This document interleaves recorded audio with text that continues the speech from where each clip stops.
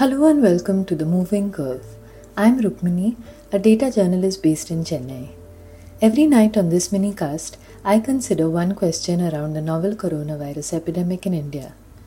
Tonight I'm considering this question. Why are we making an unproven drug mandatory? It's day 89 of the novel coronavirus epidemic in India, and we are reporting 29,974 cases with 937 deaths. In last night's episode, I talked about new guidelines that allow COVID positive people with no symptoms or mild symptoms to be quarantined at home. On the first page of the guidelines is a subhead called Eligibility for Home Isolation. Tonight I want to focus on just one of the 8 points. Point number 4. Here's what it says.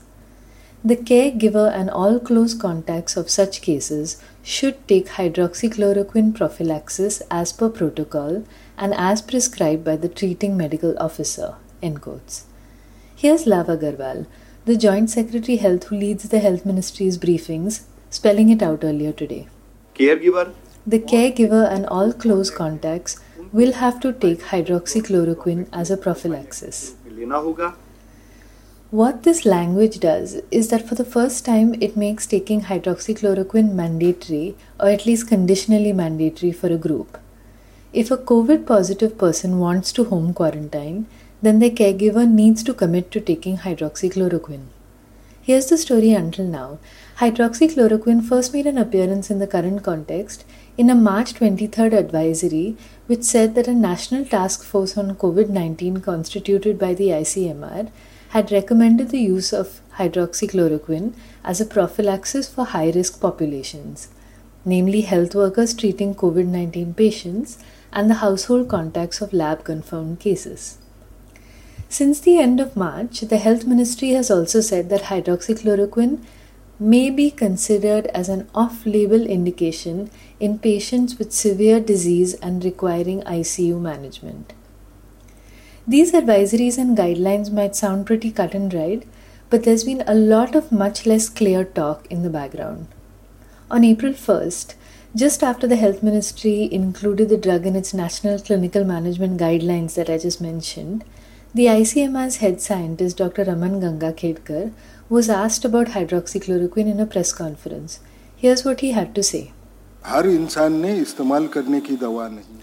This is not a drug for every person to take. This is just a demonstration study and is being given to doctors and contacts of lab-confirmed cases. When the data from this is prepared, then on the basis of the result, it will be decided if it should be recommended for use to common people who come into contact. क्या इसको आम लोगों को लेने के लिए recommend करें या ना करें जो contact में आते हैं? Well, this is not what the ICMR or the Health Ministry had said in its advisories until then. On the contrary, the ICMR's advisory had boldly stated, hydroxychloroquine is found to be effective against coronavirus in laboratory studies and in vivo studies. Its use as prophylaxis is derived from available evidence of benefit of treatment and supported by preclinical data. This is a level of certainty that no country around the world had at that point or has had at any point of time since. In fact, the US Center for Disease Control had on March 21st published a document, Information for Clinicians on Treatment Options for COVID-19 Patients, that included a section that said, although optimal dosing and duration of hydroxychloroquine for treatment of COVID-19 are unknown, some US clinicians have reported anecdotally about different hydroxychloroquine doses. That line has now been quietly deleted, and the CDC's treatment guidelines now say there are insufficient clinical data to recommend either for or against using chloroquine or hydroxychloroquine for the treatment of COVID-19. Then on April 18th, Dr. Ganga-Khedkar said that it wasn't a trial at all, but it's just that people taking the drug would be observed for the study. Simultaneously, he said that when healthcare workers started taking the drug, some experienced side effects, so there was now one more study on side effects. Most shockingly, he said this. One thing that we saw, and this is something we all will have to think about, is even though they were healthcare workers, 14% of them took the medicine without first getting an ECG done for themselves. This is not a useful or scientific way of going about gathering evidence. Let's be clear. These are not normal times or peace times, and giving experimental drugs with the patient's consent is not something wildly inappropriate. This is a drug that Indian doctors are very familiar with because of its use as an anti-malarial prophylaxis. But as always, I just wish the government was more upfront with the truth.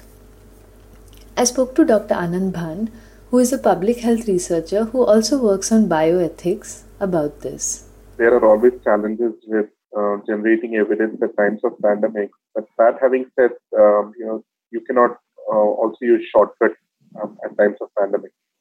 I think any intervention that you decide to implement has to be based in some sound evidence, because one, at that time, you want to make sure that you are providing interventions which are based on prior work which indicates that there is some benefit of doing it, and not just because you want to be seen as doing something. Second, because there is always a possibility of risk attached to any intervention, especially a biomedical intervention. In this case, as you know, there are quite a few reports of concerns around hydroxychloroquine, right. Chiefly around its toxicity, also because, if people don't follow the prescribed dose, you can always have circumstances of overdosage. Right. There have been now quite a few incidents globally and also in India. I mean, again, causality is always difficult to establish at times like this, but that by itself is an indication of something to worry about. At the least, we should be ensuring that any intervention that we talk about, especially of this kind, is only given under medical supervision. And that is going to be very difficult to follow up on, either when you are asking for it to be taken as a prophylactic or to be used at home, because there is no way of actually checking up on a lot of things. So, for example, the requirements usually of taking an ECG or looking at your medical records, seeing if there might be other risks of taking that medication, etc., might all be bypassed, and that is where the risks are. It's entirely possible that we might find in the future that hydroxychloroquine is effective. There are some proper trials underway now, both in India and overseas, and I've linked to them. Until then, making it mandatory as a preventive for caregivers sounds like overreach. Thank you for listening. This episode was edited by Anand Krishnamurthy. Tomorrow, a new question.